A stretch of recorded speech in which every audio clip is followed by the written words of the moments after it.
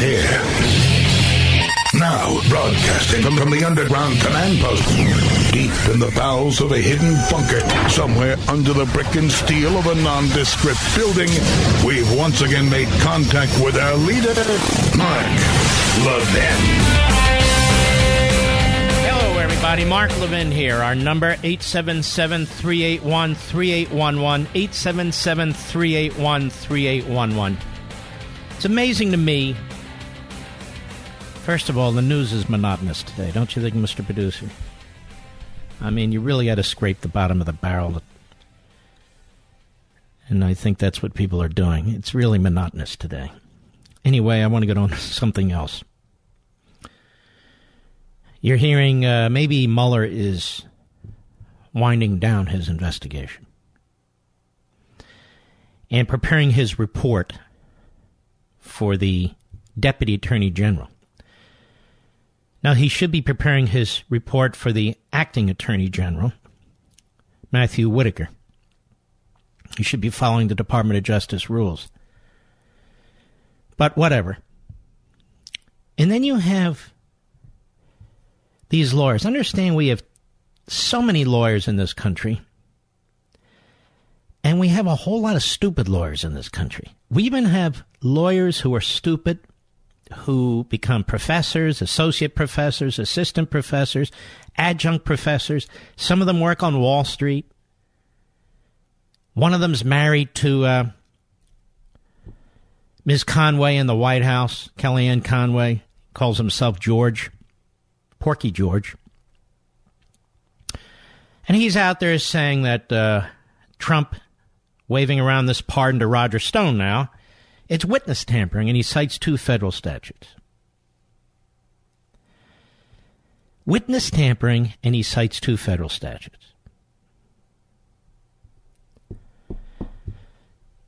Now, what you're not going to hear,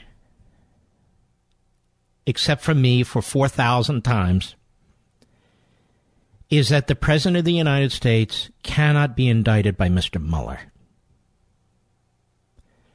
The President of the United States cannot be indicted by Mr. Mueller. Mr. Mueller has reached the same conclusion, apparently. And I think this is why Mr. Mueller is not going to take this subpoena issue all the way to the United States Supreme Court. Now, in truth, who's been right about this from day one? I've been right about this from day one. All of it. All of it. And that's based on experience. As somebody who was chief of staff to an attorney general for several years, as somebody who represented a client, the former attorney general, in the Iran-Contra matter, as somebody who has studied the former independent counsel statute, as somebody who studied the memoranda, 1973 and 2000, put out by the Office of Legal Counsel on whether or not you can indict a sitting president in the position, the official position of the United States Department of Justice. And then you dig into the regulations under which Mr. Mueller was appointed, and you come across 28 CFR Section 600.7a. Special counsel must comply with the rules, regulations, procedures, practices, and policies of the Department of Justice. I've read this on the air here. I've read this on the air on Fox and on Levin TV. So the President of the United States will not be indicted. The President of the United States is not in any kind of quote-unquote legal jeopardy. And he never was. Now, this is apart from the fact that all the leaks and all the tea leaf readers and all the fool Democrats and all the fool media types are all over TV just can't put the dots together to show that Donald Trump, in some way or any way, was working with the Russians to affect the outcome of this election. And you know damn well if he had, we'd know about it by now. And you know damn well if we had, the Obama administration would have leaked it because they were in charge at the time. So let me address yet again the latest idiocy coming out of George Conway's mouth, as well as the mouth of others. I have in front of me a copy of the October 16, 2000 Memorandum for the Attorney General from the Office of Legal Counsel, the official office that interprets the Constitution for the administration, including the Attorney General, which I first mentioned almost 2 years ago on Fox. And they've concluded that unlike judges, unlike cabinet secretaries, unlike other public officials, the President of the United States must not be indicted by the Department of Justice.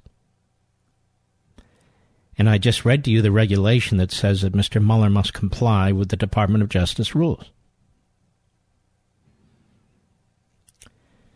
Now, before I get into this again, of course, it doesn't mean that Mr. Mueller can't write up a report loaded with attacks, loaded with his poison and all the rest of it. But this is why most United States attorneys, all United States attorneys, are not to write reports of this sort. This is why this special counsel report is so damaging to the rule of law. And it's a very big weakness in the special counsel regulation. He should not be writing reports. He either speaks in the courtroom or he doesn't speak at all. Because otherwise, when you open an investigation of a sitting president, you have two purposes. Or maybe one of two. The first is to try and create an impeachment document. Well, ladies and gentlemen, it is not the role of the Department of Justice or a special counsel accountable to no one to be involved in a political/constitutional process, the impeachment process. If Congress wants to investigate a president respecting impeachment, that's up to Congress. But it's not up to the executive branch, let alone a special counsel. Which is also what makes this special counsel quite different from other federal prosecutors and makes his appointment, in my view, unconstitutional in violation of the Appointments Clause.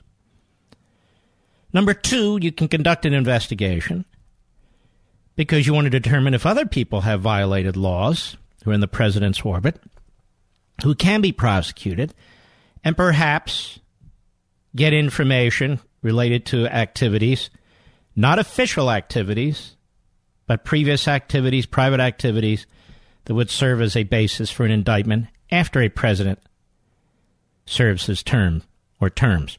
That's not the case here. The appointment of Mueller was based on collusion with Russia during the course of the election. So that's not the case here. Now, we'll go through this again. Take our time. There's no hot news out there where we need to jump in and speed through it, and I'm not going to. But I want to make sure you're informed about this because this may, in fact, be coming toward an end. And there's one other thing I want to mention before I get into the memo or memos, and it's this.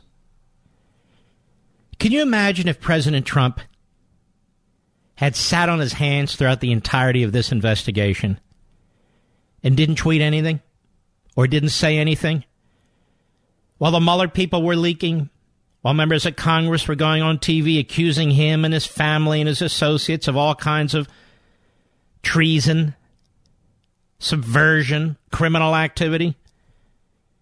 Do you think this president would have anywhere near the popularity that he has today, even though he's attacked, his popularity is not high?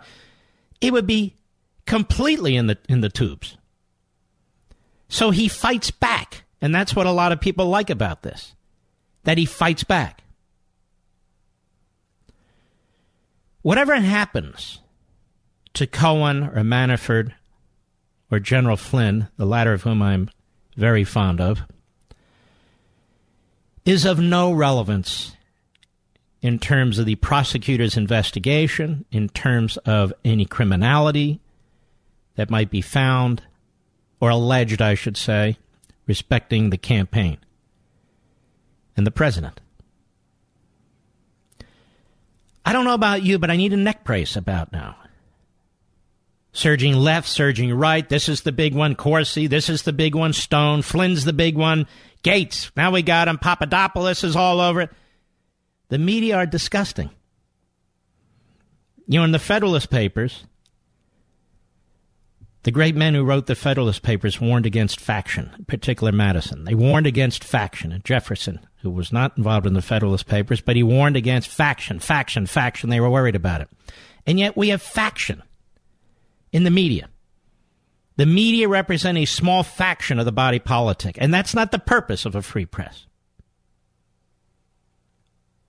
To be the mouthpiece for the radical left within the Democrat Party, which they actually lead.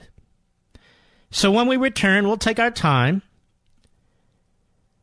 I don't want you to fret with all the people on TV and radio going on and on about witness tampering and all the rest. There hasn't been any witness tampering. The President of the United States is not going to be indicted. The battle will be in Congress, of course. And I'll be right back. Mark Levin.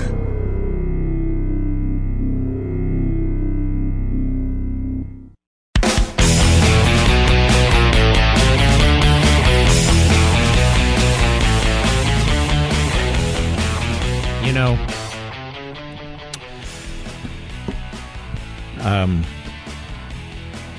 when I saw on the internet that Bob Dole had gone to the Capitol Rotunda, and I watched every second of it, he's an extremely frail man, another war hero,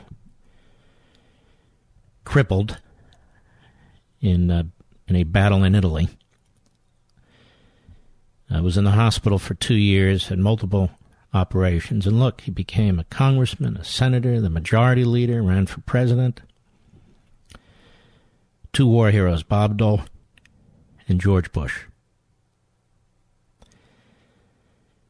And he's wheelchair-bound, quite obvious, and his assistant, who was quite proficient,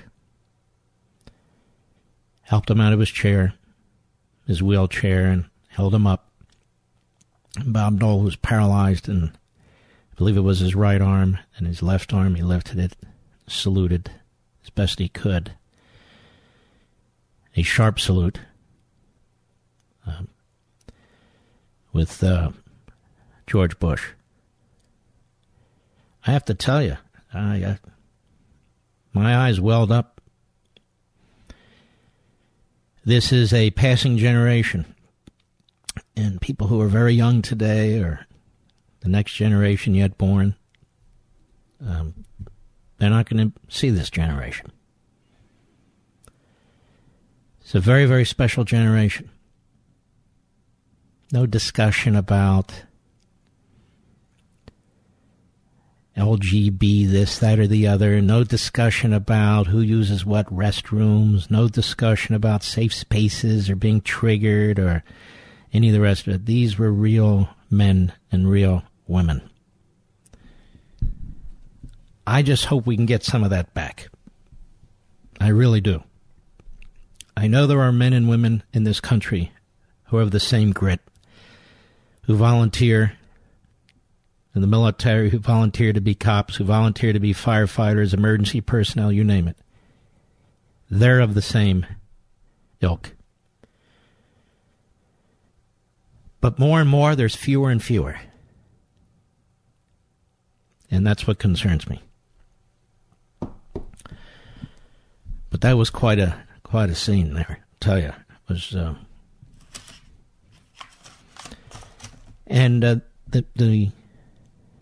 and George H.W. Bush, magnanimous man, he made sure that President Trump and the First Lady would be invited to his wedding. Invited to his funeral. That was not the case, of course, with John McCain. And the word also went out, he did not want his funeral politicized. He did not want politics involved in his funeral. And everybody knew what he meant. Paul Wellstone, the McCain week-long events, he didn't want it to turn into a circus. Let's hope John Meacham holds to that. I know the Bush family will. There's something about this Bush family. Obviously, I don't always agree with them and their politics and so forth, but there's something about the family where they have enormous dignity. Again, I was a Reagan guy. And I had serious differences with this president on domestic policy, with his son on domestic policy. But character, dignity, they have character and they have dignity. Jeb Bush, too. Character and dignity. There's no taking that away from this family. Now, some of their aides didn't have either, that's for sure. But they did and they do. Now, let's get back to the matter at hand.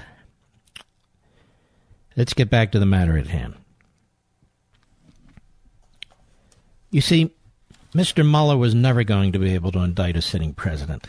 And this has been my frustration for 2 years, almost 2 years. Where I've written about it, where I've gone on TV to talk about it, where I've gone online to talk about it, where I've discussed it with you on radio. Because you have these people who are, I don't know where they get them from, who are commenting all over the place, who do not comprehend events. Former federal prosecutors who are former federal prosecutors. They're not constitutionalists. Or they haven't done the homework necessary to know what they're talking about. Or law professors who haven't done the homework to know what they're talking about. I can remember 18 months ago, 14, 12, whatever it was ago, there was talk that Mueller would subpoena the President of the United States, remember? And the President would have to comply with the subpoena, or he could be forced in front of the grand jury without recourse. I said, whoa. That's absolutely false. And some of these people who've made arguments like that are still on TV, still commenting.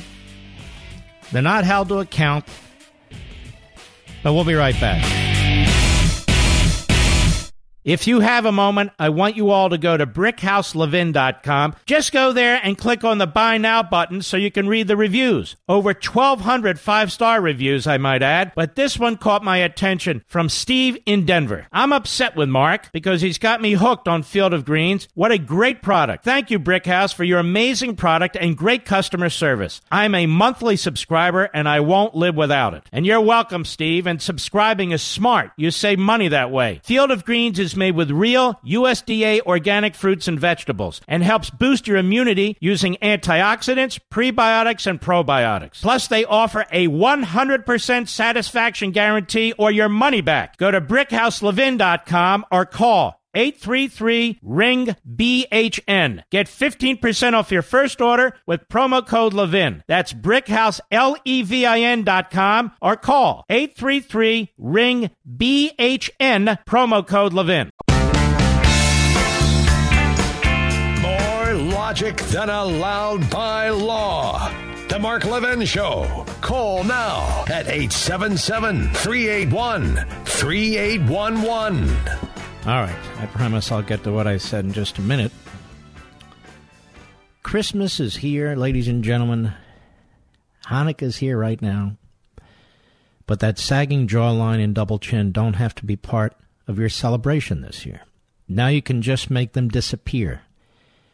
Introducing the brand new Genucel jawline treatment with dual peptide and MDL technology. Chamonix's most advanced technology ever. It not only tightens saggy jawlines, but it also plumps the lipophilic layers of your skin to contour and define the jawline within minutes. Using peptides and metolactones together for the first time, it works amazingly fast, and the results get better every day. And for the next 2 weeks, the Genucel jawline treatment is yours absolutely free when you order the Genucel for under your eye. Get bags and puffiness addressed. And for the results in 12 hours, Genucel's immediate effects is also free when you call or click now. So call 800-SKIN-604, 800-SKIN-604, or go to Genucel.com. End this year on a high note with beautiful skin, no bags and puffiness, and a tighter, higher jawline. Call or click now. 800-SKIN-604 or Genucel.com. 800-SKIN-604 or Genucel.com. Next year, we're going to be really revamping our podcast to this program. We're going to tighten it up, and we're going to streamline it, and we're going to make it more listenable. So I think you'll be very excited about this when I announce what we're doing next year, early next year.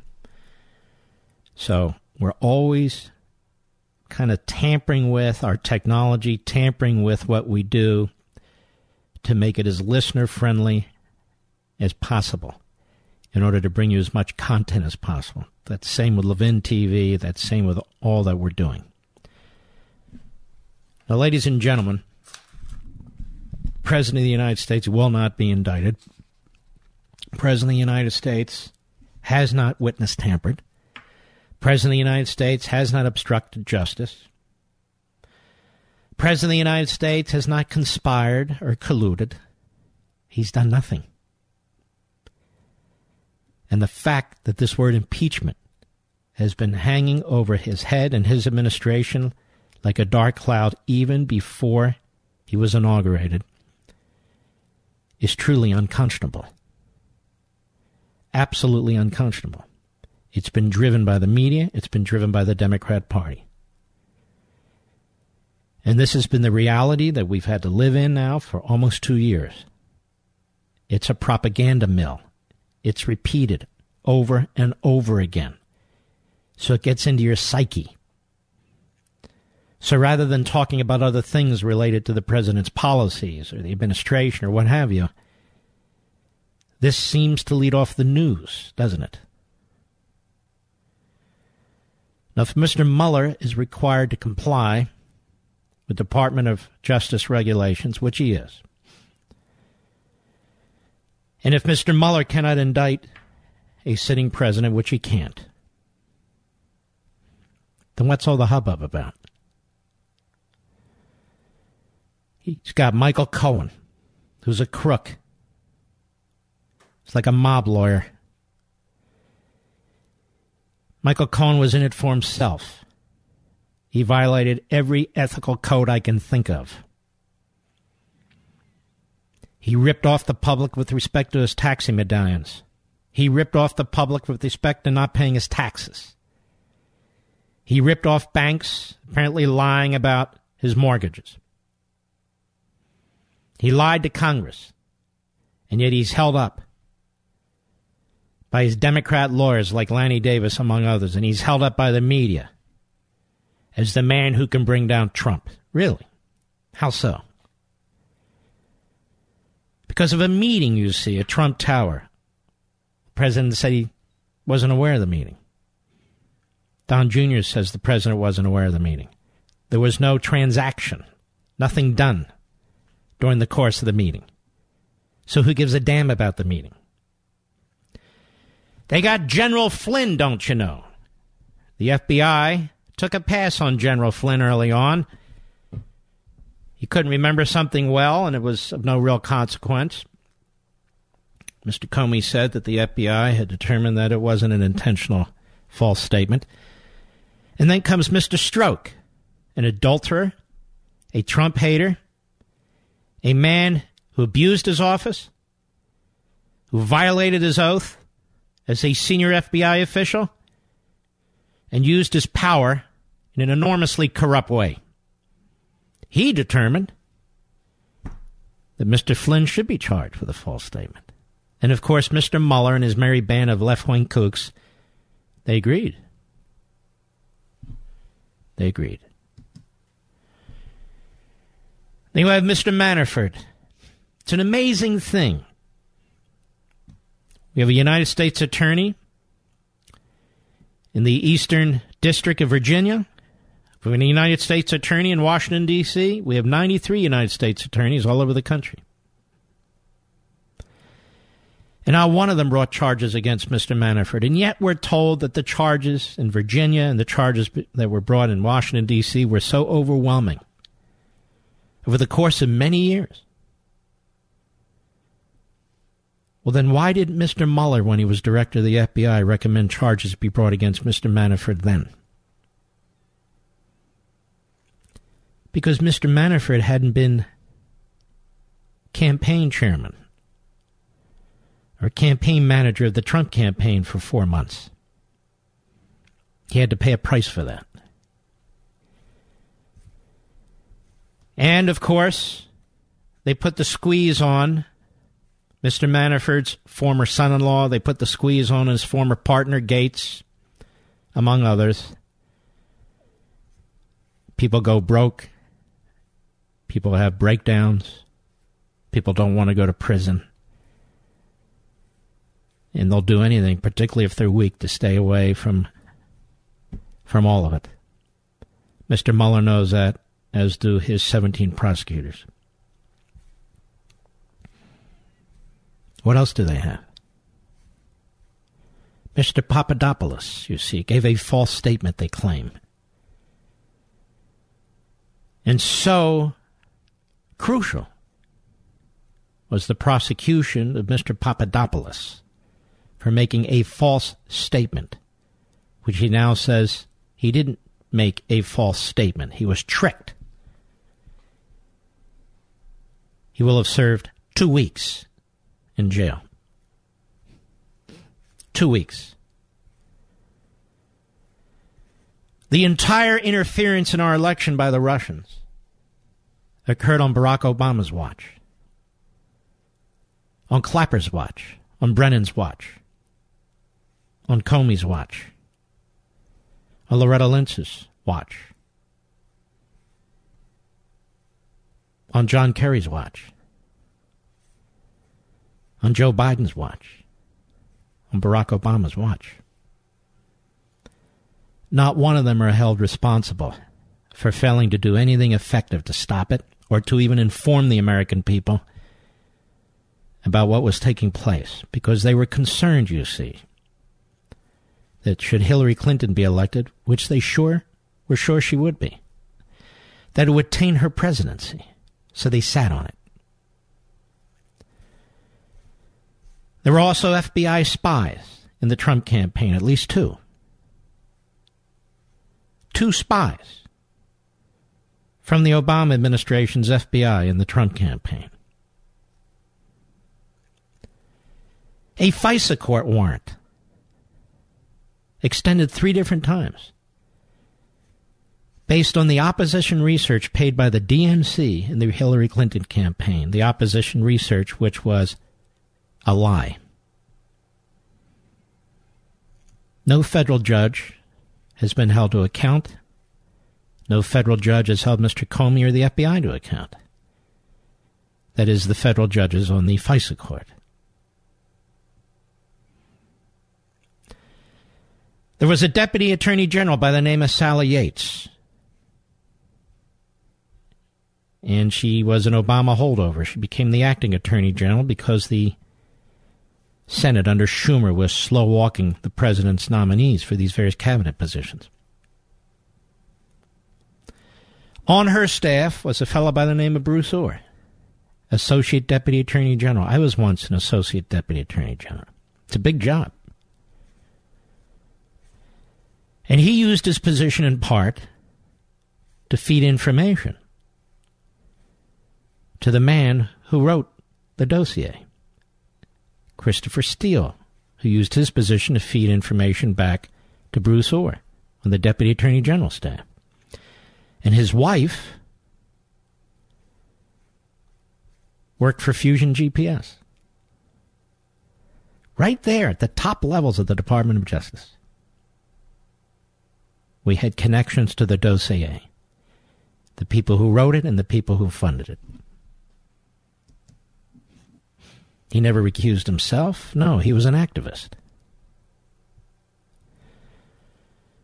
Early on, there was what we call unmasking.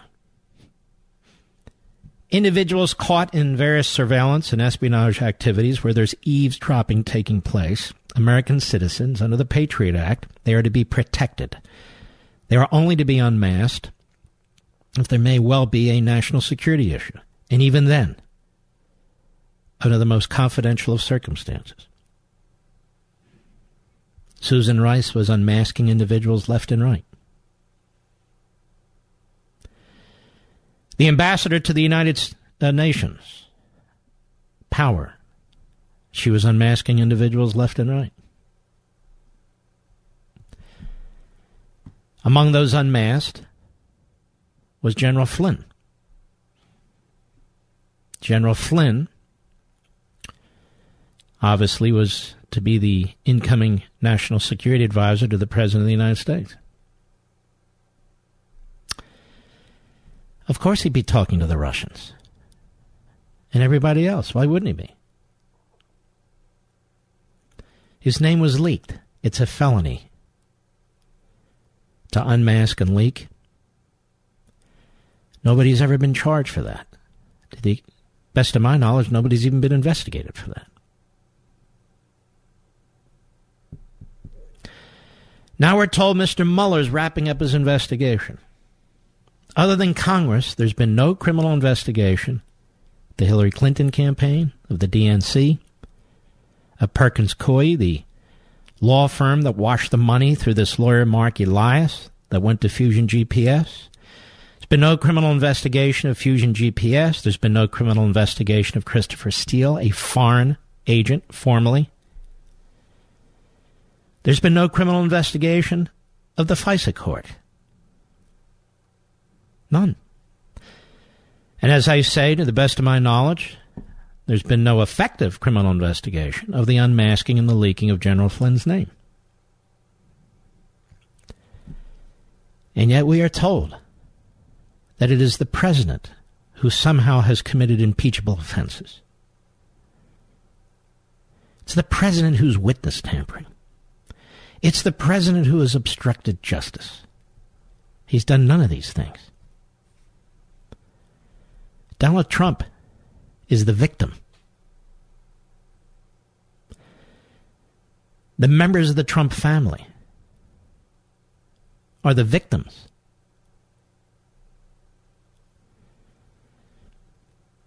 I'll be right back. Mark Levin.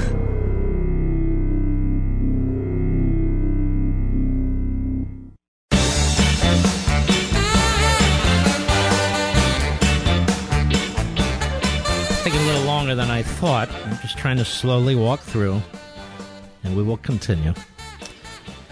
You know, Mr. Producer and I have something that we both wholeheartedly agree on. No, it's not something political, although we agree on that. It's how much we both love our different versions of the X-Chair. Talk about how different your heights and body types might be. Well, you know they are. And yet how well the X-Chair conforms to each of our bodies and so forth. Same unbelievable level of support and comfort. And you can physically feel the difference. Less pain, more energy, better focus, more productivity. You know, the holidays are just around the corner. And an X-Chair makes the perfect gift for a hardworking spouse or employee. And don't be afraid to reward yourself with your own X-Chair. You've earned it. X-Chair is introducing 2 new colors for the holidays, red and white. Both are stunning, but they have other colors than that, too. So go to xchairlevin.com and you can see all of them. xchairlevin.com. And if you prefer one of those new standing desks, X-Chair has its own version called the X FlexTop Sit Stand Desk. And you can check that out at xchairlevin.com as well. The X-Chair is on sale, $100 off now. So go to xchairlevin.com, that's xchairlevin.com, or give them a call at 1-844-4XChair, 1-844-4XChair. X-Chair comes with a 30-day, no-questions-asked guarantee of complete satisfaction. Go to xchairlevin.com now, use code LevinFootrest, and you'll get a free footrest. So give us a call, or at 844-4XChair, or check us out on our site, xchairlevin.com. You know, I've met several presidents over the years. Obviously, Reagan. Before that, I actually met Gerald Ford. Interned at the White House that summer as part of a program with Fund for American Studies through Georgetown. 1976, bicentennial. George H.W. Bush and George Bush. And near the end of his presidency on one occasion, I think it was a week or two before he left office, he invited a handful of us who were on radio. Nicest guy. George W. Bush. Same with George H.W. Bush. Really nice people. Reagan, really nice. Just nice people. And, of course, I've met President Trump, and I'm going to tell you, really nice guy, too. And they're all very charismatic, and they're all different. And President Trump, I've met him how many times now? 2 or 3, 4 times. He's a very charismatic man. I know they try to rip him to shreds. I know they try and poke him in the eye and get a reaction out of him. I know people caricature him. He's a good man. Like the others. They're all good men. And the media will continue to try and use the men that most of us have voted for, one against the other and all against us. Don't go for it. Don't buy it. Don't go for it. Don't buy it. For the most part, the only Republicans the media like are the ones that can no longer speak. Or, if they do speak, they speak in ways that undermine their own party, certainly the conservative movement. You're on to them, we're on to them, and we know. All right, I promise when we get back, I want to dig into this. President of the United States will not be charged with anything. There's nothing to charge him with. Plus, he can't be. I'll be right back.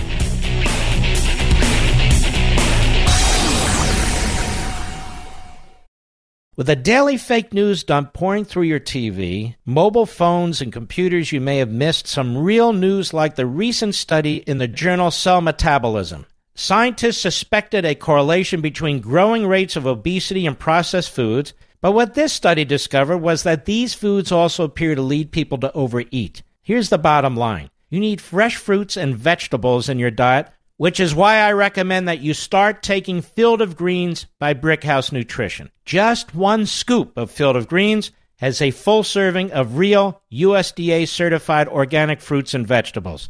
It helps boost your immunity using antioxidants, prebiotics, and probiotics. This is real food, not some fake supplement lab powder.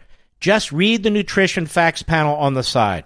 Go to BrickhouseLevin.com, that's BrickhouseLevin.com, and you'll get 15% off your first order with the offer code Levin. You know you're not going to start cooking fresh fruits and vegetables, so let's not pretend. Just get 1 full cup of fruits and 1 full cup of vegetables every day with Field of Greens. Go to BrickhouseLevin.com, BrickhouseLevin.com, offer code Levin. He's here. Now, broadcasting from the underground command post, deep in the bowels of a hidden bunker, somewhere under the brick and steel of a nondescript building, we've once again made contact with our leader, Mark Levin.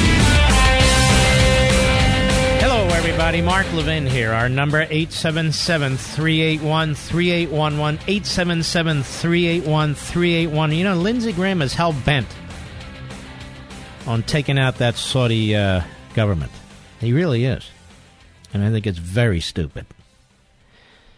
He was hell-bent in taking out the government in Libya, and now we have an entire country in North Africa with critical geographical importance that is now run by terrorists. When we had Gaddafi under our thumb, he said, here's what I'm working on the nukes, take it, please, leave me alone. And yet Lindsey Graham is everywhere. like he's some kind of genius when it comes to foreign policy. He's not. I can count at least 3 more wars we would be involved in if Lindsey Graham was in charge. Now, I'm not a code pink Republican. I'm not Rand Paul. But on the other hand, I'm not one of these aggressive interventionists either. So there's things to like about Lindsey Graham, but on this, I think he is almost obsessed. Almost obsessed. You know, the Iranian government slaughtered 30,000 people between 1988 and 1989, summarily executed them. Journalists, poets, artists, broadcasters, students, student leaders, they didn't care. The fatwa went out. And we gave them $150 billion. And, of course, the $1.5 billion in ransom. And a deal under the Obama administration. 30,000 people. 30,000 people. And you did not see the kind of reaction that you see now. Of course, it's a grotesque murder. But it's gotten so bad you're not even allowed to talk about who Khashoggi was. No, can't say that. In many ways, he was a mouthpiece for the Muslim Brotherhood. He wasn't, a Zuhdi Jasser type, a moderate,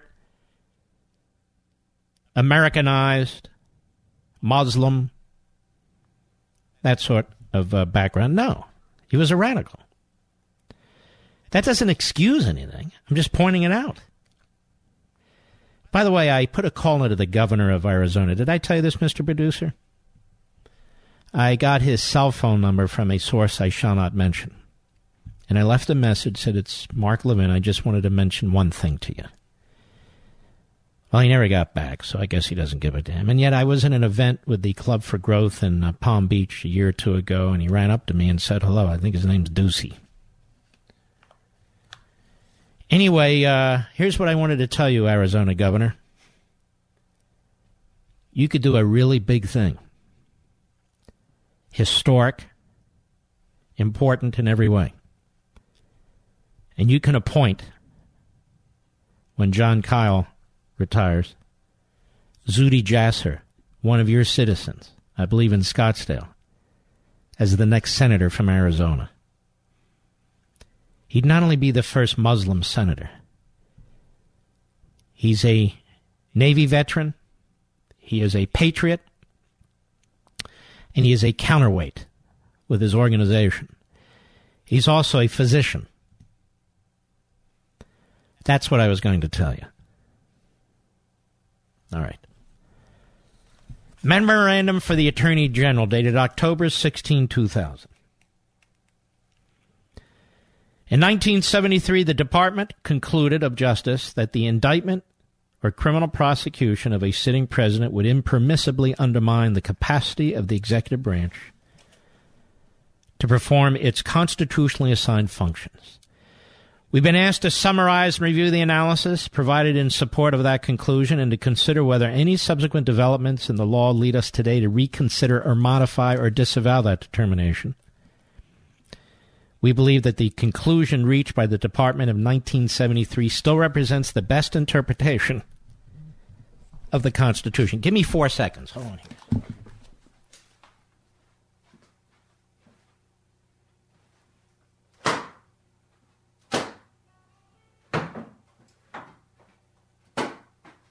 All right. Sorry. Did you guys hear that? Some big damn brown spider. I'd say that thing was at least 2.5 inches by 2.5 inches. So to take a big book and take care of business, Mr. Producer. And America. All right. That's been dealt with. Let's get back to this. It's live radio, baby. It's the way we roll here. 3 types of burdens. Now, what's interesting about what I'm telling you is it's no secret. Moreover, I doubt a single anchor person on cable, on MSNBC or CNN have read it, or even care. Now, what are these considerations? A, the actual imposition of a criminal sentence of incarceration. In other words, if you're going to indict a sitting president, the purpose isn't just to indict. It's to convict, to sentence, to imprison, which would make it physically impossible for the president to carry out his duties. B, the public stigma and opprobrium occasioned by the initiation of criminal proceedings, which could compromise the president's ability to fulfill his constitutionally contemplated leadership role with respect to foreign and domestic affairs. And C, the mental and physical burdens of assisting in the preparation of his own defense for the various stages of the criminal proceedings, which might severely hamper the president's performance of his official duties. In assessing the significance of these burdens, two features of our constitutional system must be kept in mind. First, the Constitution specifies a mechanism for accusing a sitting president of wrongdoing and removing him from office. Article 2, Section 4 provides for impeachment. Impeachment by the House, removal from office upon conviction in the Senate of sitting presidents found guilty of, quote, treason, bribery, or high crimes and misdemeanors, unquote. While the impeachment process might also, of course, hinder the president's performance of his duties, the process can be initiated and maintained only by politically accountable legislative officials. Supplementing this constitutionally prescribed process by permitting the indictment and criminal prosecution of a sitting president would place into the hands of a single prosecutor and grand jury the practical power to interfere with the ability of a popularly elected president to carry out his constitutional functions. That one sentence really underscores everything.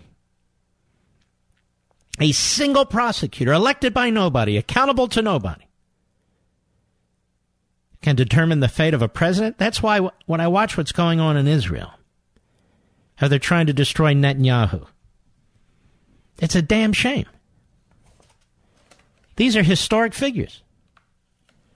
Second, the president occupies a unique position in the constitutional scheme. As the Supreme Court stated in the Fitzgerald case, Article 2, Section 1 of the Constitution provides that the executive power shall be vested in a president of the United States. This grant of authority establishes the president as the chief constitutional officer of the executive branch, entrusted with supervisory and policy responsibilities of utmost discretion and sensitivity. In addition to the grant of executive power, other provisions of Article 2 make clear the broad scope and important nature of the powers entrusted to the president. Very important. The practical demands on the individual who occupies the office of the president, particularly in the modern era, are enormous. President Washington wrote that the duties of my office at all times require an unremitting attention. In the 2 centuries since the Washington administration, the demands of government and thus of president's duties have grown exponentially. In the words of Justice Jackson, in drama, magnitude, and finality, the president's decisions so far overshadow any others that almost alone he fills the public eye and ear. The burdens imposed on a sitting president by the initiation of criminal proceedings, whether for official or unofficial wrongdoing, therefore must be assessed in light of the court's long recognition of the unique position in the constitutional scheme that this office occupies. Given the unique powers, by the way, I'm not reading the whole memo, I'm skipping around to the parts I thought that you might be interested in. Given the unique powers granted to and obligations imposed upon the president, we think it clear that a sitting president may not constitutionally be imprisoned. The physical confinement of the chief executive following a valid conviction would indisputably preclude the executive branch from performing its constitutionally assigned functions. Now, you heard a lot of talk about the 25th Amendment. And, of course, I engaged in that debate. But you heard talk about it from people as foolish as Joe Scarborough and many others. They wrote, to be sure, the 25th Amendment provides that either the president himself or the vice president, along with a majority of the executive branch's principal officers, or some other congressionally determined body, can declare that the president is, quote, unable to discharge the powers and duties of his office. The result that the vice president assumes the status and powers of acting president.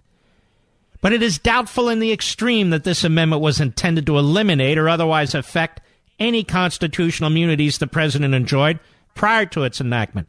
None of the contingencies discussed by the framers of the 25th Amendment even alluded to the possibility of a criminal prosecution of a sitting president. Of course, it might be argued that the 25th Amendment provides a mechanism to ensuring that if a sitting president were convicted and imprisoned, there could be a transfer of powers to an acting president rather than permanent disabling of the executive branch. But the possibility of vice presidential succession hardly constitutes an argument in favor of allowing other branches to take actions that would disable a sitting president. Got that? The purpose of the 25th Amendment isn't to substitute for the impeachment clause or to add on to the possible criminal indictment or prosecution of a president. There's nothing in its history that suggests that. And I might add, under the 25th Amendment, the vote required is 2/3. So it's stupid to begin with. Impeachment requires a majority of the House. Removal under the 25th Amendment requires 2/3 of the House. So when you had these fools who hate Trump, who are desperate to try and remove him through some kind of a coup, talk about the 25th Amendment, they had no idea what they're talking about on several levels. Now, putting aside the possibility of criminal confinement during his term in office, the severity of the burden imposed upon the president by the stigma arising both from the initiation of a criminal prosecution and also from the need to respond to such charges through the judicial process would seriously interfere with his ability to carry out his constitutionally assigned functions. They're talking about things like today, China, Russia, all kinds of issues that have to be addressed while these charges are going on. Once criminal charges are filed, right, the burdens of responding to those charges are different in kind and far greater in degree than those of responding to civil litigation. You'll hear people talk about, what about Clinton versus the United States? The Supreme Court said in the Paula Jones case he has to, he has to participate in that process. And as they explain here, it's different in a civil case. The constitutional provisions governing criminal prosecutions make clear the framers' belief that an individual's mental and physical involvement and assistance in the preparation of his own criminal defense, both before and during any criminal trial, would be intense, no less so for the president than any other defendant. The Constitution contemplates the defendant's attendance at trial and indeed secures his right to be present by ensuring his right to confront witnesses who appear at trial. The Constitution also guarantees the defendant a right to counsel, which is itself premised on the defendant's ability to communicate with such counsel and assist in the preparation of his own defense. These burdens inhere not merely in the actual trial itself, but also in the substantial preparation of that a criminal trial demands. What they're saying is, a civil trial requires a lot. It's not the same as a criminal charge, where your liberty's on the line. Where your liberty's on the line. You look at the relevant parts of the Bill of Rights. They're focused really on criminal trials. Civil litigation, private parties typically, not always, but private parties typically duking it out. I mean, there are civil cases involving the government, but in a criminal case, it's always the government. In some, unlike private actions for damages, like the Clinton versus Jones case, criminal litigation uniquely requires the president's personal time and energy and will inevitably entail a considerable, if not overwhelming, degree of mental preoccupation. Indictment also exposes the president to an official pronouncement that there's probable cause to believe he committed a criminal act, impairing his credibility and carrying out his constitutional responsibilities to take care that the laws be faithfully executed. So far, to sum up, what are they saying? They're saying the president is a very, very unique position. Unlike multiple members of Congress, thousands of members of the bureaucracy, 1,000 federal judges. He is the executive branch. He is the commander-in-chief. He's the one person elected by the entirety of the country. Nobody else is. And unlike civil litigation and criminal litigation, it obviously is an individual prosecutor having the power to upset the constitutional scheme, an individual having the power to change the relationship of one branch against the other, an individual having the power to interfere with foreign relations, domestic policy, that individual being a prosecutor, and no individual should have that kind of power, as they write. More when I return. Mark Levin.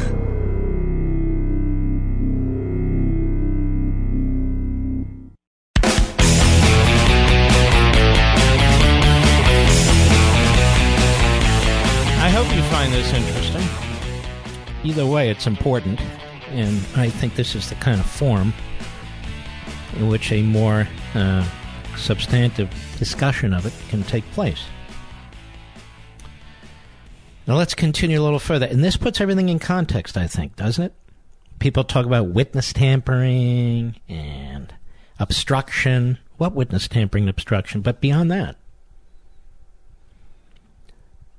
if you understand what they're trying to do to your Constitution, if you understand what they're trying to do to your office of the presidency, and this transcends this president, it's every president, then you understand how diabolical they are. Now, this is the position not of Mark Levin. This is the position of the United States Department of Justice. This has been the position of the United States Department of Justice since 1973, underscored in 2000. So, we'll continue with this and complete it when I return. Do you wake up in the morning feeling sluggish and have to drag yourself through your day? Do you feel bloated, tired, and out of shape? Eating healthy is a habit, but most of us don't really know exactly what we should be eating, right? How much we should be eating, and how to properly prepare it. This is why I drink Field of Greens every morning before I start my day. Just one scoop of Field of Greens has a full serving of real, USDA-certified organic fruits and vegetables. Helps boost your immunity using antioxidants, prebiotics, and probiotics. Now, this is real food, not some fake supplement lab powder. Just read the nutrition facts panel on the side. Go to BrickhouseLevin.com and get 15% off your first order with the offer code LEVIN. Now, you know you're not going to start cooking fresh fruits and vegetables, so let's not pretend. Just get 1 full cup of fruits and 1 full cup of vegetables every day with Field of Greens. Go to BrickhouseLevin.com, BrickhouseLevin.com, offer code LEVIN.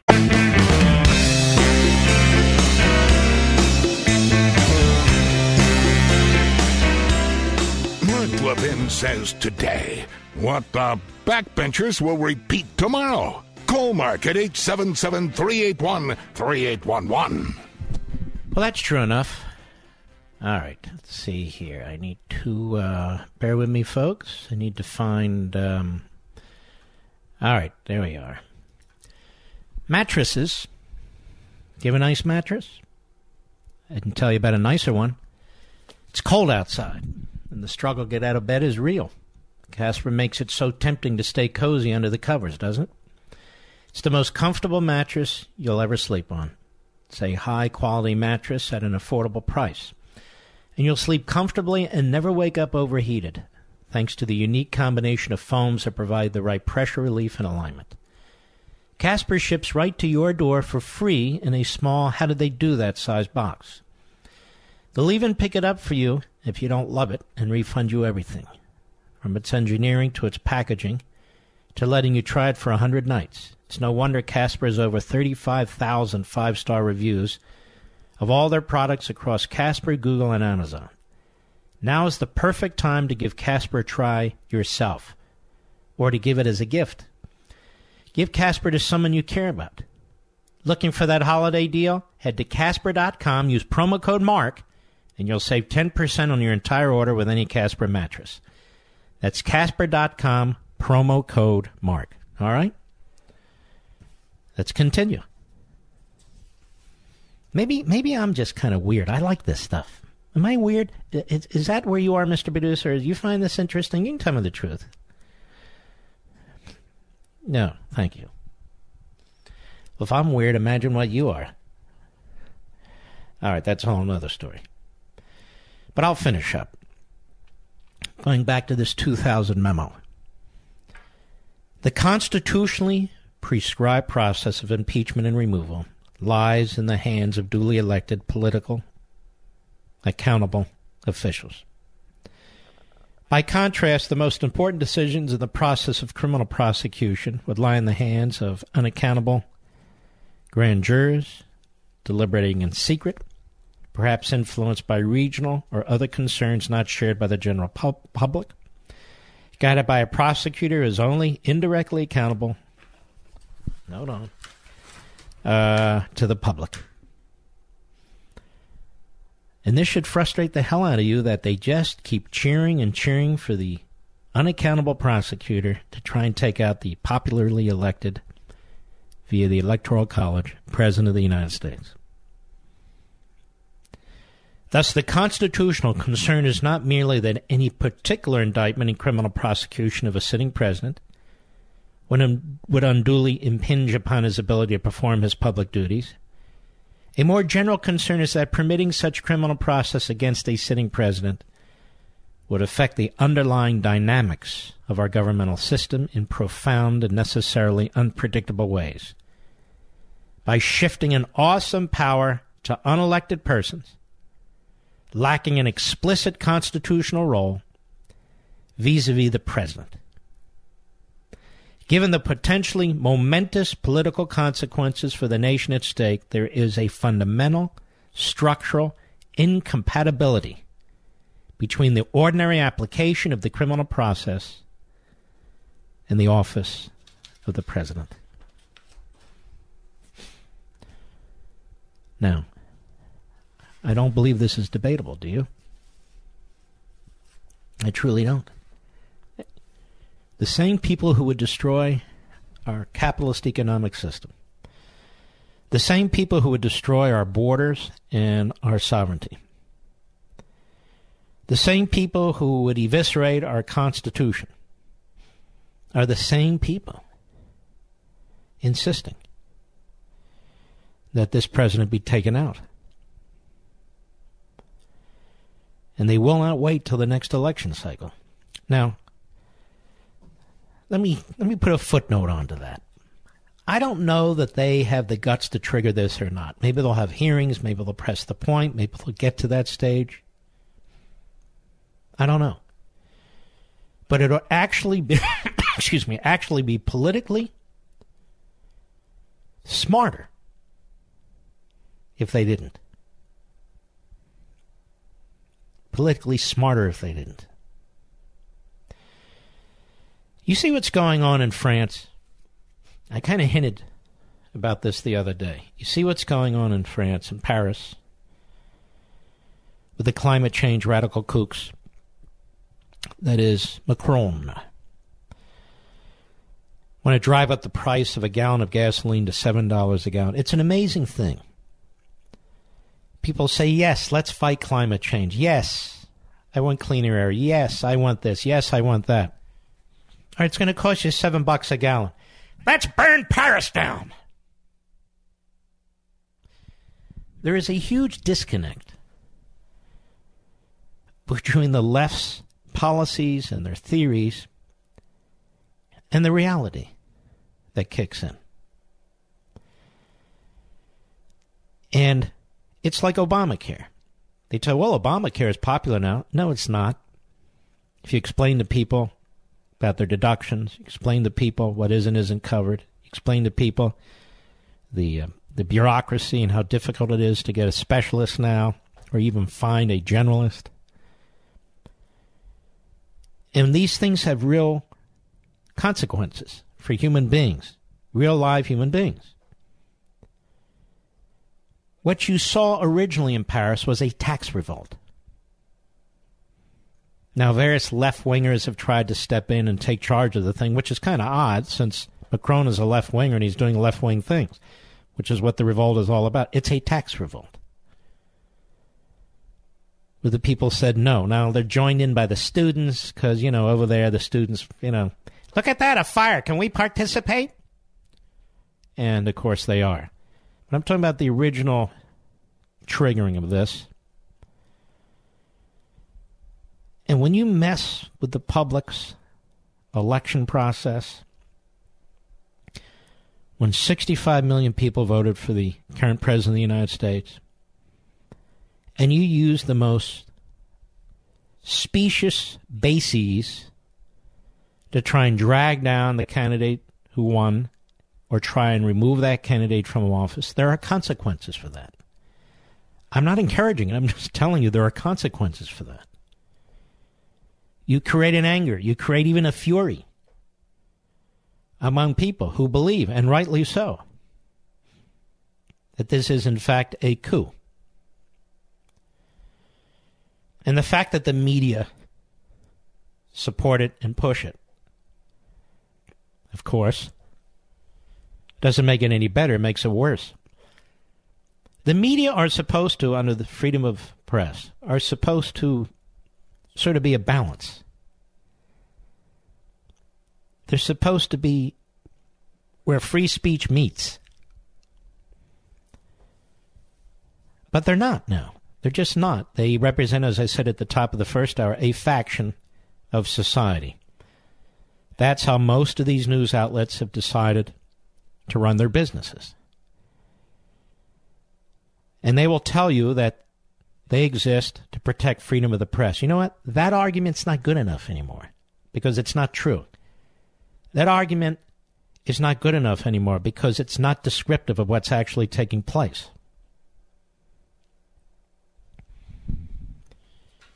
The media, that is, freedom of the press, like all the rest of the Constitution, is a function of what it is that's best for the citizenry, for the people. Now, I don't mean to say that as a platitude, but that should be what drives them. But it's not. What drives them is their progressive ideology. And that's the problem. All right, let's take some calls. I think I've gone on a long time here. A lot on the table. I hope most of it's useful to you. Maybe not. Let us go to, this interests me. Kathy, Topeka, Kansas, the great Karn. How are you? Hi there. Yeah, it's KMAJ, but that's okay. KMAJ. All right, Mr. Call Screen, you need to ask them where they're calling from. Go right ahead. Did. I think all I was going to say was you were right that Senator Dole is a fine man. My parents, who one is gone now, but they used to go out with the senator and his wife, his first wife, quite often way back. I'm 65, and I was a kid, and we just called him the Candy Man because he always had something nice for us whenever he'd come over. And he was just the night. I never even. Now, wait a minute. He was friends with your parents, or he? Yeah.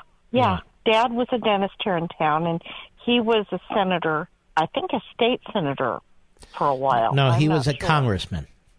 Okay, I didn't pay attention to that stuff. He was just really nice, and I didn't even notice his arm was messed up until later on. Because he was just a guy, and he was a really nice guy, and he took the time with me and my sister, and that probably was a challenge all in itself. But he was a normal. He still is. He's still with us. I know. Yeah. But he hasn't been in Topeka for many years. He really. I'm sure he can't fly. I'm sure he can't travel. He looks extremely fragile. He looks 95. Yeah. And like I said, my mom just turned 90. So, yeah. It's just, I just wanted you to know that I doubt he's changed that much. He was just all-around good man. Well, what I saw there did really bring tears to my eyes. I mean, and goosebumps, because it was not easy for him to get over to the Rotunda. I know he has a place in Washington, D.C. It was not easy. You could see he has to be dressed and groomed.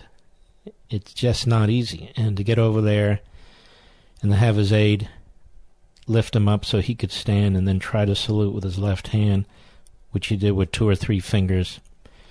You know, George Bush and Bob Dole, they go back a long way together.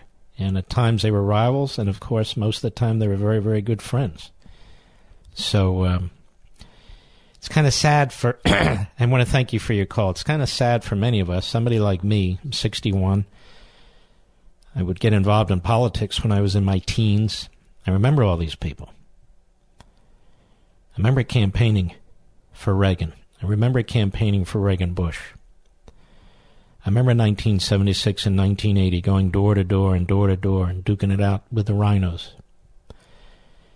I remember my mother and father helping me, doing the same thing. They were so supportive and energetic about it. You remember all these things. And then as you get older, you see people pass away and events pass you by, and then you realize, well, soon we'll be that generation, and we'll be looking back. Makes you think about a lot of things. Life and death, what you do with your life, what might be or not be after life, your children and your grandchildren, how you'll be remembered, if you'll be remembered. You think about all those things. And then you move on. I'll be right back. Mark Levin.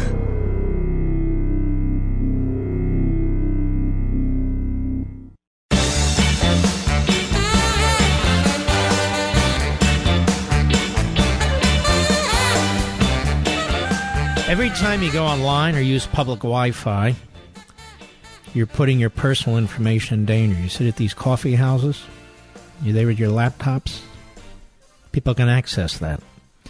Unless you take precautions, a hacker can grab your passwords or credit card information in seconds.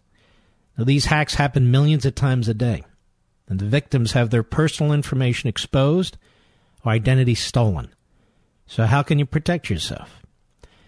The software I use is called ExpressVPN.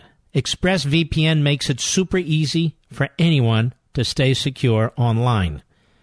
ExpressVPN hides your IP address and encrypts all of your data online. That means nobody can see what you do on the internet, not even government spy agencies like the NSA. The ExpressVPN app takes 90 seconds to set up on your computer or phone. You click a button and poof, you're protected. So if you want to protect yourself from hackers and spies, visit expressvpn.com/mark to get this special offer, 3 months free with a 1-year package. I strongly encourage you to do this immediately. Protect your privacy. That's expressvpn.com/mark for 3 months free with a 1-year package. Don't risk your own online data any longer. Visit expressvpn.com/mark today. All right. Let's see here.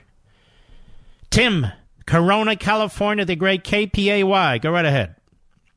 Hey, Mr. Levin, I appreciate your show. Great show, first-time caller. Thank you. My question is, what are the chances of one of the persons who Mr. Mueller got to plead guilty, whether it's Manafort, Papadopoulos, or one of the others, doing an appeal all the way to the Supreme Court to have Mr. Mueller's appointment deemed improper, unconstitutional? I call him the illegitimate son of the Democratic Party. Mm-hmm. And then throw out Mueller and his band of cutthroats, because subject matter jurisdiction, I believe, is never waived, even if they pled guilty to a crime. Mm-hmm. No, that's a good point. I agree with you. And I believe one of those cases is bouncing around at the district court level or the circuit court level, up and down between those two courts in Washington, D.C. right now. And I believe it is. I don't know. It's being litigated, in secret. But people are trying to read the tea leaves. I know there's another case with a Roger Stone colleague, I believe, who is flat out challenging the appointment as unconstitutional under the Appointments Clause. And I think a very strong argument could be made. This is not the 1988 case. This is quite different. You have a prosecutor here that Congress wants to protect. Do you know of any other prosecutor Congress wants to protect, Tim? No. You have one second. You have United States attorneys who have to be appointed by the president and confirmed by the Senate. I would say Mr. Mueller is at least as powerful as a United States attorney, wouldn't you? Yes, that's what scares me, that so many people want to protect him, and I don't believe he is qualified to be protected under the Constitution because his appointment was improper, like you have said.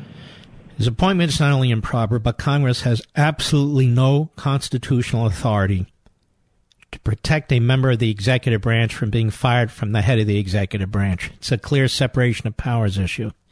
And yet you have Republicans who claim to be conservatives, who are insisting that they needed to pass legislation. And as a practical matter, of course, the president would veto it. But let's say it was veto-proof, that the numbers were so big. The point still is that Congress has no authority to do that. And I don't believe Mr. Rosenstein had the authority to appoint Mr. Mueller with the wide breadth of investigative authority that he had without on the underlying criminal statute. All right, Tim, thank you for your call, my friend. You folks are getting constitutional law lessons more than most constitutional law students get. No brag, just fact. Tim, Tucson, Arizona, the great KNST, go.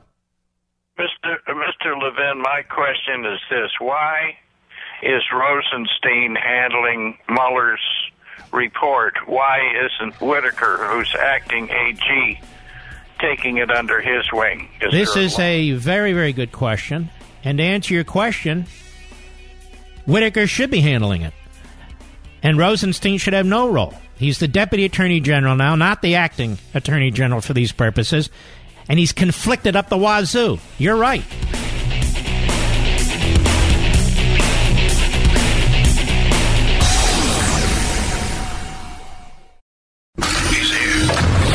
He's here. Now, broadcasting from the underground command post, deep in the bowels of a hidden bunker, somewhere under the brick and steel of a nondescript building, we've once again made contact with our leader, Mark Levin. Hello, everybody. Mark Levin here. Our number, 877-381-3811, 877-381-3811. Great reporter Paul Bedard at the Washington Examiner. Census confirms 63% of non-citizens are on welfare. 4.6 million households. A majority of non-citizens, including those with legal green card rights, are tapping into welfare programs set up to help poor and ailing Americans. A Census Bureau finding that bolsters President Trump's concern about immigrants costing the nation. In a new analysis of the latest numbers from 2014, 63% of non-citizens are using a welfare program, grows to 70% for those here 10 years or more, confirming another concern that once immigrants tap into welfare, they don't get off of it. Oh, good Lord.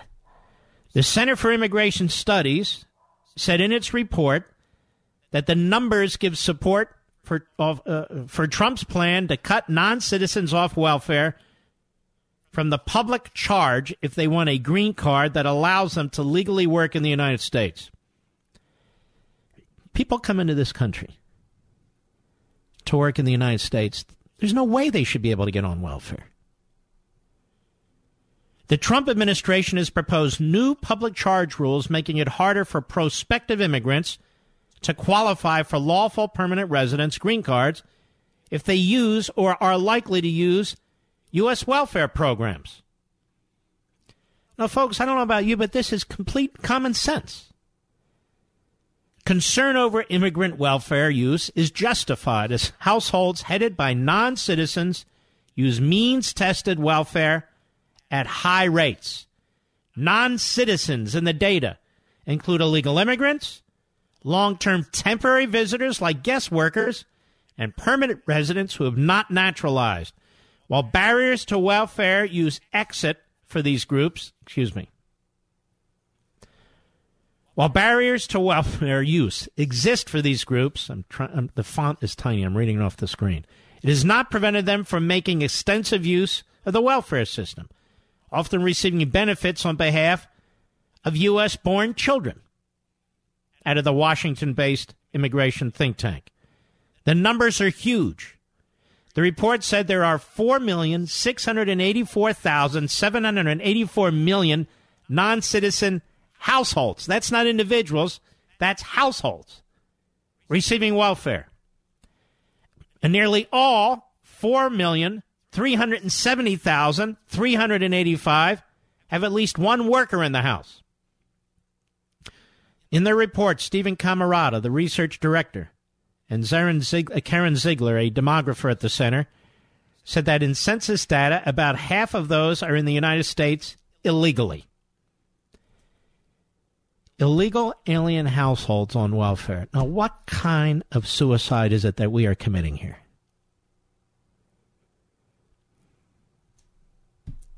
Now, it's quite obvious by these numbers that for too many aliens, the American dream is the dream of being on welfare. And it was Milton Friedman who famously said, and I would tell this to the Koch brothers, who are absolutely ignoramuses when it comes to this, you cannot have open borders and a free flow of immigration when you have a massive welfare state. I would argue you couldn't have it anyway, but certainly if you're a libertarian, you should understand that. But they don't. Key findings. In 2014, 63% of households headed by a non-citizen reported that they used at least one welfare program, compared to 35% of native-headed households. So many of you who pay taxes, you're paying welfare for foreigners who are in this country illegally. Welfare use drops to 58% for non-citizen households and 30% for native households if cash payments from the Earned Income Tax Credit are not counted as welfare. But of course they're welfare. These are people who who file tax returns, who have no tax obligation, and in fact get a subsidy. EITC recipients pay no federal income tax. Unlike other welfare, the EITC is a means-tested anti-poverty program. But unlike other programs, one has to work to receive it. I'm sure they know how to play that on the left, too.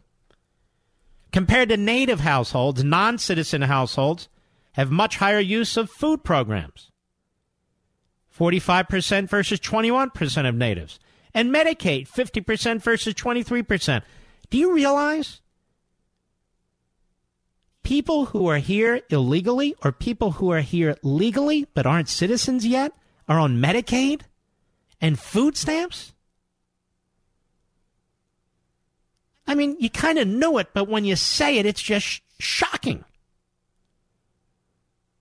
And we can't even spend $5 billion to secure the border, but we'll spend tens of billions of dollars to subsidize illegal aliens? Including the EITC, 31% of non-citizen-headed households receive cash welfare, compared to 19% of native households. So what's happening here, ladies and gentlemen, is people who are here illegally or people who are here as non-citizens, even the broader group, are not assimilating into our market system. They're not assimilating into our economy. They're assimilating into the government handout system, and they're assimilating into the Democrat Party.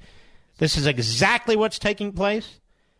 This is why Republicans have a death wish, and this is why the nation will be committing suicide, because I don't think we'll get it under control once Trump leaves office. After he's gone, that's the end of it. That's the end of it. And let me say one other thing. I've been thinking about this, too, during the break. Trump and his Twitter account and his tweeting.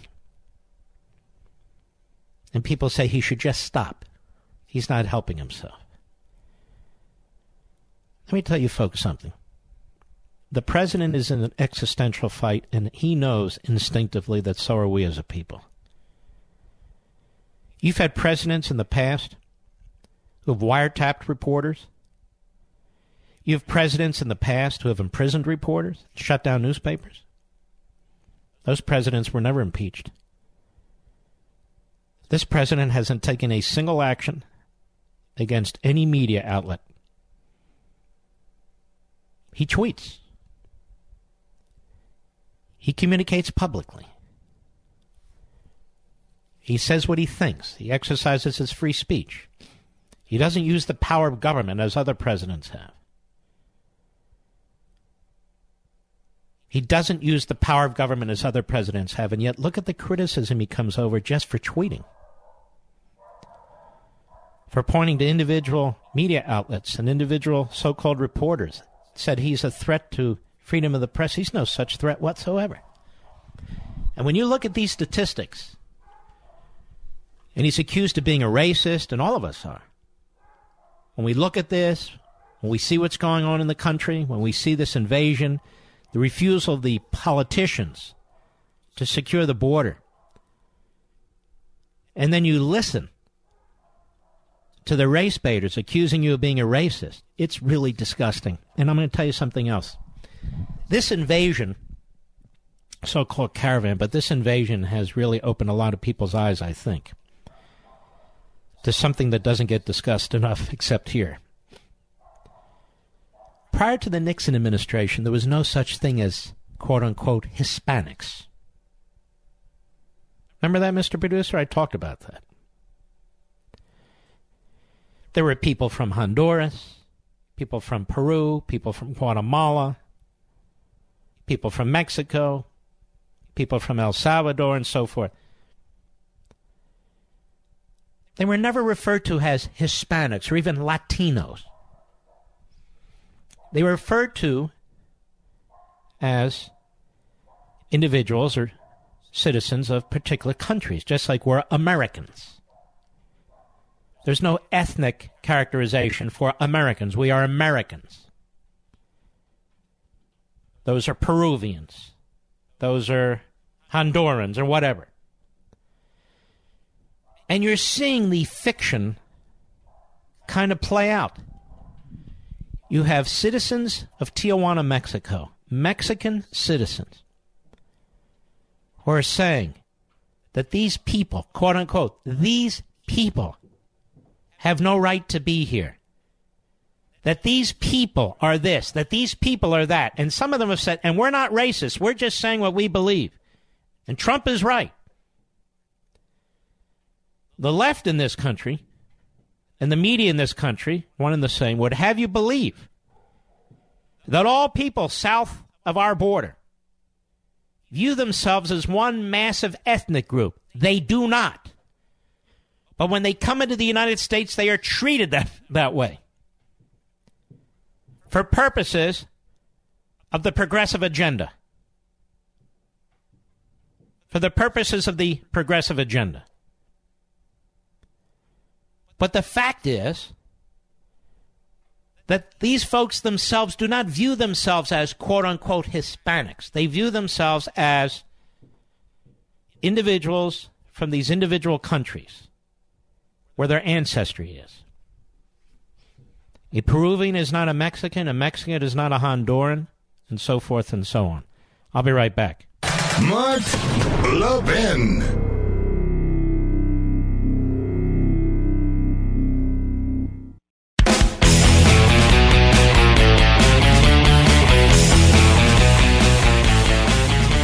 All right. Joe Biden says he's the most qualified person to be president of the United States. Now, here's a guy that has spent his entire life in government. Graduates law school barely, and he's on the City Council of Wilmington, Delaware. From there, he's elected to the United States Senate by the skin of his teeth. He serves there forever until Obama decides he'd make a good running mate, and then he's vice president. So that's quite a diverse background, isn't it? But it really doesn't matter. Dumb is dumb. So I want to remind you of the genius of the most qualified man to be president of the United States. And ladies and gentlemen, I could spend 20 days on this, the things he's done, the things he's said. And he may come across as a nice guy on TV, but you should ask Bob Bork's family and Clarence Thomas's family and families of others who actually had to deal with him when the Klieg lights were on. But here's a montage, a Levin montage of the Joe Biden gaffes. Cut 14, go. I think I probably have a much higher IQ than you do, I suspect. I went to law school on a full academic scholarship, the only one in my class to have a full academic scholarship. In the first year in law school, I decided I didn't want to be in law school and ended up in the bottom two-thirds of my class, and then decided I wanted to stay, went back to law school, and in fact ended up in the top half of my class. Lie. I won the international moot court competition. Lie. I was the outstanding student in the political science department at the end of my year. I graduated with 3 degrees from undergraduate school and 165 credits, only need 123 credits, and I'd be delighted to sit down and compare my IQ to yours if you'd like. Let's do it, baby. You cannot go to a 7-Eleven or a Dunkin' Donuts unless you have a slight Indian accent. I'm not joking. And you don't know my state. My state was a slave state. My state is a border state. My state is the 8th largest black population in the country. My state is anything from a northeast liberal Now let's stop state. there. Actually, your state was split. Part of your state was slave, part of your state was free. Anyway, go ahead. I mean, you got the first sort of mainstream African American who is articulate and bright and clean and a nice-looking guy. I mean, that's a storybook, man. Yeah. Chuck Graham, state senator's here. Chuck, stand up, Chuck. Let him see you. Oh, God love you. What am I talking about? I tell you what, you're making everybody else stand up, though, pal. Thank you very, very much. I tell you what, stand up for Chuck. And it happens to be, as Barack says, a 3-letter word, jobs, J-O-B-S. By the way, do you know the website? You know, I'm embarrassed. Do you know the website number? I should have it in front of me, and I don't. I'm actually embarrassed. The Taoiseach knows a lot about it. His mom lived in Long Island for 10 years or so. God rest her soul. And although your mom's still alive as your dad passed. God bless her soul. I got to get this straight. Well, I say they're going to start to see unemployment grow this spring. You mean employment? It's going to take employment. North America is going to be, for the first half of this century at least, the epicenter of energy in the world. North America. Mexico, the United States, and China. The problem with my gaffes is they're usually true. Now, don't let this disarm you. He may not be the sharpest knife in the drawer, but he made mincemeat of Paul Ryan when Paul Ryan debated him for vice president. Remember that, folks? Mincemeat out of Paul Ryan. Paul Ryan was coached, obviously, to sit back, let Biden be aggressive, and Paul Ryan looked like a punching bag. It was embarrassing. It was frustrating. It was upsetting. One thing Biden does know is politics. That's all he knows, as a matter of fact. So anyway, you need to keep that in mind. The guy's 74 years old. So he'd be 76 running for president. The clown, Bernie Sanders, I think he's 76 now. He hasn't ruled it out. What? I've never seen anything like this. I've never seen anything like this. This party is supposed to be the party of young people. The reason the Democrat Party gets away with this stuff is because the Republican Party is so damnable and so incompetent. You and I don't even know what the issues were that they ran on in this last midterm election, other than they ran scared. But they should be pointing out, without offending the elderly, they should be pointing out that this party has refused to turn over the levers of power to another generation. It's incredible to me. And if we're not careful with the Mitch McConnell types, same thing's going to happen to us.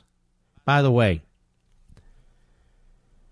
Mitch McConnell and his wife, Secretary of Transportation, with the front row sitting, among others,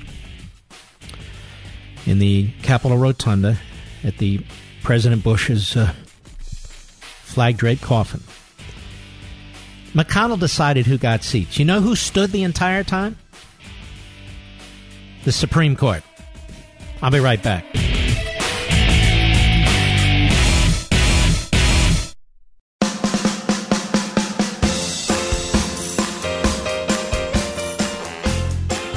Levin, making conservatism great again. Dial in now, 877-381-3811. When it comes to costly car repairs, you need options. Instead, you're often stuck bargain hunting for the best deal, because who can afford to fork over $1,000 for a repair? You can't put a price on your family's safety and security on the road. That's why I've extended vehicle protection from CarShield on our 2010 Camaro. CarShield makes the process of fixing your car for a covered repair super easy. You can have your favorite mechanic or dealership do the work. It's your choice. If your car has 5,000 to 150,000 miles, it doesn't mean you have to pay high repair bills. CarShield administrators have paid out close to $2 billion in claims, and they're ready to help you. Save yourself thousands in future car repairs. Get covered by the ultimate in extended vehicle protection like we did. Call 800-CAR-6100 and mention code Levin, or visit carshield.com and use code Levin to save 10%. That's carshield.com, code Levin, or call 800-CAR-6100 and mention code Levin. A deductible may apply. All right. Let's see who else is out here. Looking. Okay. Kerry, Los Angeles, California, the great 870 The Answer. Go ahead. Mr. Levin. Am I with you? You're with me. Okay. Hey, I've got a question, kind of a scenario I've kind of been kicking around in my mind here about Mr. Whitaker. But, first I want to say I'm a huge fan and, share the same patriotic sentiments. And I've got a 91-year-old dad, and I've just been driving down the road on a business trip, looking at all the flags at half-mast today down the side of the freeway here in California. And, it's a generation. It really touches you, doesn't it? Yeah, it just really chokes me up a little bit. Mm-hmm. And, I watch this generation, you kind of took for granted when you're young. You may not have, but I feel like I kind of did. Now I just, for the last 10 years, I just feel like, what a loss. It's just such a huge loss. Mm-hmm. And I don't know how we're going to replace it. I know there's a huge portion of the population is great people, but... Now, I understand what you mean. In terms of public office, in terms of public figures, we really are dealing with the farm team here, the amateurs. That's well said. So my feeling is, and I'm about 10 years younger than you, so you're like a big brother to me. You can kick my butt on this one if I'm wrong here. But I feel like your last caller, one of the last callers mentioned about Whitaker. And I haven't heard anything. I follow the news as much as I can. Right. And I haven't heard that there's been any debriefing with Whitaker. I don't know. I think if I were to take that job, the first thing I'd want to do is meet with Mueller. I think, how would you do that? You're going to say, oh, hey, Bob, you and your 17 goons, I'm going to need to see you in my office. And, how's that going to go? I think some doors need to be kicked in, kind of like Cohen. We need those computers. We need all the data. What's going on here? I don't know. Well, I don't either. We have people in office who are not, they are, and they fear, and you can understand it, being destroyed by the Democrat machine, the way they went after Kavanaugh, the way they went after Thomas, the way they went after Bork. And, of course, the media will carry the water for them. In fact, the media will lead the charge, and some people just don't have the stomach for it. And my view is if you don't have the stomach for it, then you need to get out of the way. Because we have a president who's willing to fight them. I agree. I agree he's willing to fight them. And if a guy like Whitaker is worried, I mean, he must have been vetted the same way Kavanaugh, 7 times the guy went through a FBI. So this guy's got to be clean. Whitaker's got to be clean to be in the positions that he's been in. So what's he got to fear? Unless he's not on our team. I mean, get in there. Just be personally, character assassination. Yeah, well, I mean, he's a big boy. Yeah. He'll be able to take that. And by the way, I think he is a big boy. All right, my friend. I appreciate your call. Mr. Producer, who else do we have since I can't see my call screen here? The great WMAL, Brian in Maryland. Go right ahead, sir. Hey, Mark. It's just one of those things that drives me crazy that I wanted to bring to your attention is every time I listen to the TV or anywhere else, all the hosts, they can't simply nail down the simple fact, illegal versus legal, when they're talking about immigration. It just happened moments ago on Fox. It happens all the time. What happened now? They talk about immigration as though it's all the same thing. Illegal and illegal are not the same to me. And for whatever reason, they won't nail their guests down on it, and it just continues to happen. Mm-hmm. All right. Appreciate your call, sir. Yeah, where are the call letters? What is it? WGTK, Stephanie, South Carolina. Go right ahead, please. Hi, Mark. How are you? Very well. How are you? I'm good. The reason that I called is because I need to know how you do it every day, because I know that for me, I can turn it off and walk away. I don't want to, because it's almost like watching probably the worst drama or playwright I've ever seen. I mean, it's just awful what's going on in this country. But you do this as a living and for a living, and it's amazing because it's depressing. It's really depressing. Well, here's the thing. Some days I get down. Ask Mr. Producer. Some days are tough. But then I think to myself, I can't, if I have a microphone or there's a TV camera, I'm writing or something, I can't afford to be down for long because people are depending on me. And because we must not show weakness. We must not surrender to these forces. Period. There's really 3 reasons why this country's great. Her people, the Declaration of Independence, and the Constitution. All are under assault. So there have been people before us and people today who actually put their lives on the line to fight for all 3.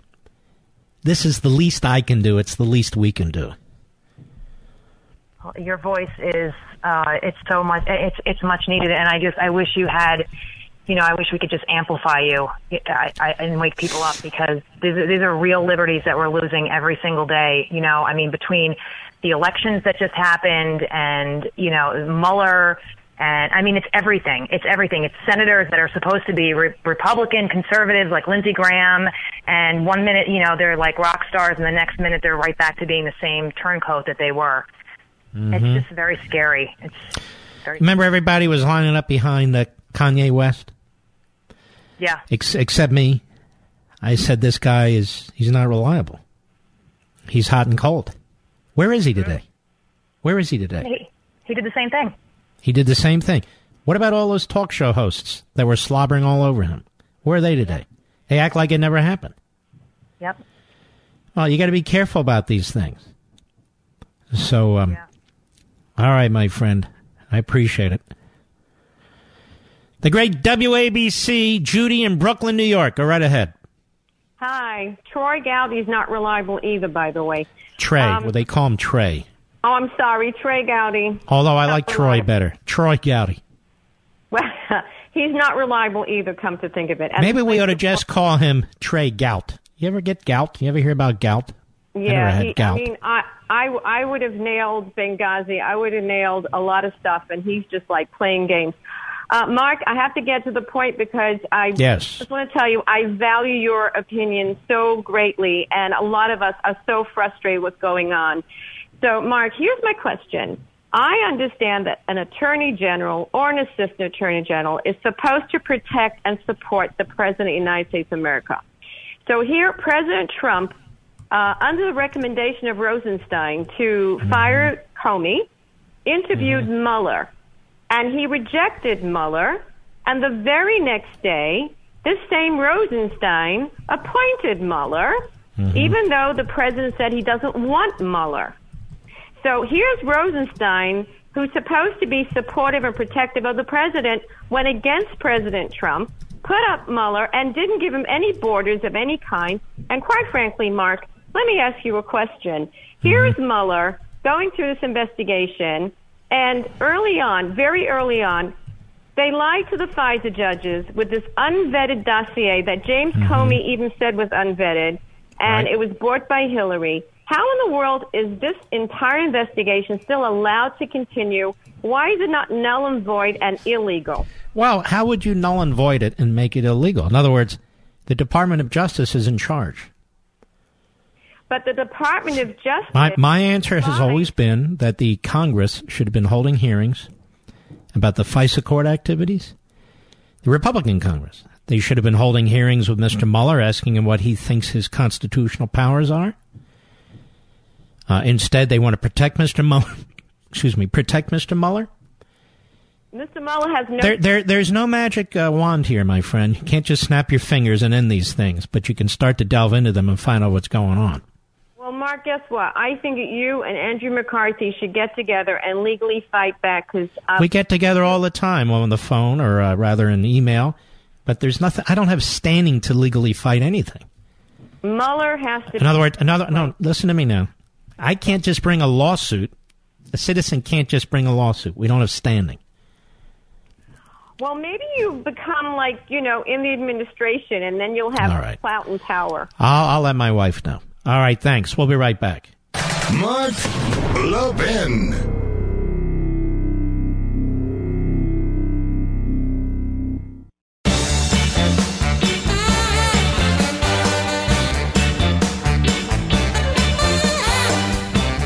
Would you pay your hard-earned money to join an organization that fought tooth and nail for a government-run healthcare system? How about an organization that scripted portions of White House speeches behind closed doors to ensure the passage of Obamacare? Or an organization that stood against tax cuts for middle-class Americans and small business owners? Would you join an organization like that? No? Then don't join the AARP. I just described them to you. Join AMAC instead, the conservative alternative. AMAC offers an alternative to almost every benefit and discount that the AARP offers, but without the left-wing agenda. And you can become an AMAC member right now at amac.us. Wouldn't you rather belong to an organization that fights for your values, your principles, supports your Constitution and your God-given freedoms, shares your views about securing the border and so forth? AMAC is the way to go. There's a ton of work to be done, and AMAC is asking that you help them fight the good fight by becoming a member today. I am a member. The benefits and discounts are great, but the cause is even greater. Join right now at amac.us. Just check them out. That's amac.us. AMAC is better for you, and better for America. That's amac.us. All right, let me grab the call screen, which I now have. Amal, Washington, D.C., the great WMAL. Go right ahead. Yes, sir. How are you doing this evening? Good. How are you, sir? All right. I was wanting to know, I don't know if you saw today, I don't know if it's yesterday, but the state attorney of Maryland and the D.C.'s district attorney was given permission by a federal judge to go forward with their lawsuit to dig into Trump's organization to see if he violated the Emoluments Clause. And every time I read this stuff about the Emoluments Clause, it infuriates me, it burns me, because he gave up his business when he started the whole run for campaign, when he became the president-elect. How is it that he can violate something that he's not even gaining any personal funds from? And I'm just confused. He's still invested in it, but he has no control over it. And according to them, I guess, that anybody who becomes president actually owns anything that people might use. It violates the Emoluments Clause. Two problems with this case. Yes, sir. Number one, it doesn't violate the Emoluments Clause, because that really is concerned about a president, as an example, or a public official, who is getting a benefit from a foreign country. In other words, that they don't have loyalty to the United States. This has nothing to do with that. The fact that a foreign a diplomatic group might be staying at Trump Tower, or rather the Trump Hotel in Washington, D.C., is of no consequence. That's number one. Number two, this is not a state case. How do states get to bring a case like this? This is a federal matter. States don't have standing.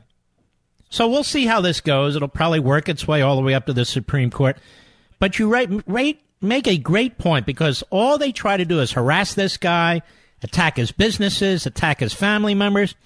And I don't know if you know this. It was just reported that Mueller has now proposed to the federal judge in Washington that General Flynn do no prison time, that he's been a very helpful witness. I did not know that. It just broke. So General Flynn should know no prison time. So what are we talking about, this Mickey Mouse operation? One guy's doing 2 weeks for false statements. General Flynn, and I'm glad, shouldn't get prison time. I mean, seriously, this whole thing is a joke. It just makes me upset, and I guess by me being a black male, a black American, and I'm supporting this man because he has helped out my family tremendously with the tax cut. I use that money to reinvest into my retirements, pay for the school for my kids to go to college. But when we go ahead and advocate for him and we tell them how it helps us, my family, they call me a turncoat or other racial epithets, and it makes it difficult. But when I see this, it just makes me mad, because it's like he can't do no right. Everything is wrong in it. You're a strong man to put up with the abuse from your family. You really are a strong man to stand firm on your views and your principles. I hope you'll call again. Thank you, sir. All right, you take care of yourself. Poor guy, because he doesn't fall in the line. Bill, Rehoboth, Delaware. Go right ahead, sir. Hey, Mark. Thanks for taking my call. You got it. Just a couple of things I wanted to bring up about Joe Biden. I mean, everything that he does and all the gaffes that he makes, they're always just kind of blown off like, oh, that's just Joe. Yeah. They're all slapping their knees and all this other stuff, whereas if President Trump had made any type of a remark like that, they'd be jumping all over him and doing all kinds of things. And one other thing, too, is, you're being from Philadelphia, so you're probably familiar with Delaware. And the top county, Newcastle County, is top-heavy with Democrats. So most of the reason why he get in, and most of the reason why these Democrats get in, because they actually call Wilmington a suburb of Philadelphia because of all the people that come and go through there. But we have here in Sussex County where the state... Well, let me just say this. Basically, the population of Delaware is Wilmington. I know there's other parts of Delaware. I've been through Delaware many, many times. But Wilmington basically is the population center, and it's a tiny state. Exactly. And so we're kind of like stuck with Democrats, and nothing seems to get fixed, and we're just kind of like at the mercy of Newcastle County. But you never know. Things change and all that good stuff. But anyway, Mark, thanks for taking my call. I appreciate it. All right, my friend. Let's see if we can slip in one more. Istar, if that is your name. Iceland, New Jersey, the great WABC. Go. Hi, Mark. My name is Akhtar Javed. Thank you so much for taking my call. Yes, sir. I really appreciate your job, and I take you as my teacher, because while listening to your program, I feel so much improvement in my knowledge regarding Constitution of this great country and the history of this great country. Well, I have to go. Don't be mad at me.